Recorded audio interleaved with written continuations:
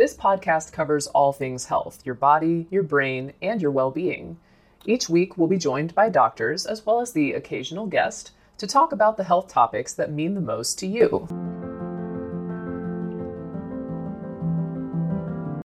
When you need mealtime inspiration, it's worth shopping Kroger, where you'll find over 30,000 mouth-watering choices that excite your inner foodie. And no matter what tasty choice you make, you'll enjoy our everyday low prices, plus extra ways to save, like digital coupons worth over $600 each week. You can also save up to $1 off per gallon at the pump with fuel points. More savings and more inspiring flavors make shopping Kroger worth it every time. Kroger, fresh for everyone. Fuel restrictions apply. We take this few seconds off to inform you, our valued loyal listener, about the best health and fitness podcast shows from the Nespod studios. Join us as we give you the best of the best health and wellness updates you can rely on for the treatment of chronic health problems.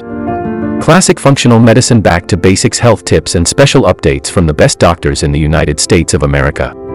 Check out this health and wellness podcast shows. Explore Health Talk Weekly, Healthy Lifestyle Matters, Excellent Health Digest, Healthy and Free Daily, and last but not least, Weekly Health and Fitness Corner. Also, check out Nasty Boy CC, the truest story never told fiction podcast, for that real life on the go experience with the 27-year-old golden boy, who made our guest invite #1 list. He tells us about his story as it happens in real time and in real life. It's Nasty Boy CC, the truest story never told. Go get a load of that happiness, because happiness is healthy as we know it. Join us every week as we continue to provide you the best of health and fitness wellness updates from around the globe. Enjoy the show.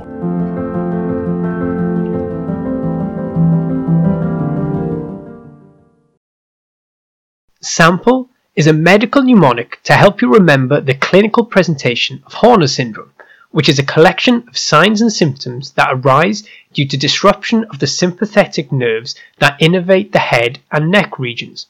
Remember, the signs and symptoms occur on the same side as the injury. They are ipsilateral. S is to remind you that it is a sympathetic chain injury.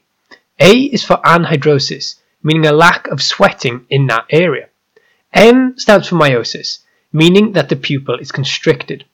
This makes sense because there is a disruption of the sympathetic innervation, and sympathetic signaling usually leads to pupil dilation, which is called mydriasis. I remember this by thinking mydriasis has a D in it, reminding me of dilation.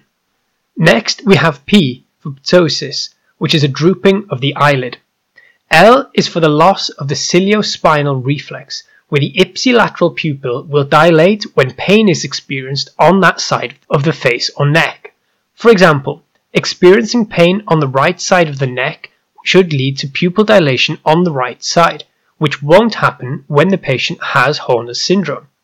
You can test this out yourself with a mirror and by rubbing the back side of your neck and watching for a response. Finally, we have E for inophthalmos, which is a posterior displacement of the eyeball. Basically, it sinks back further into the head.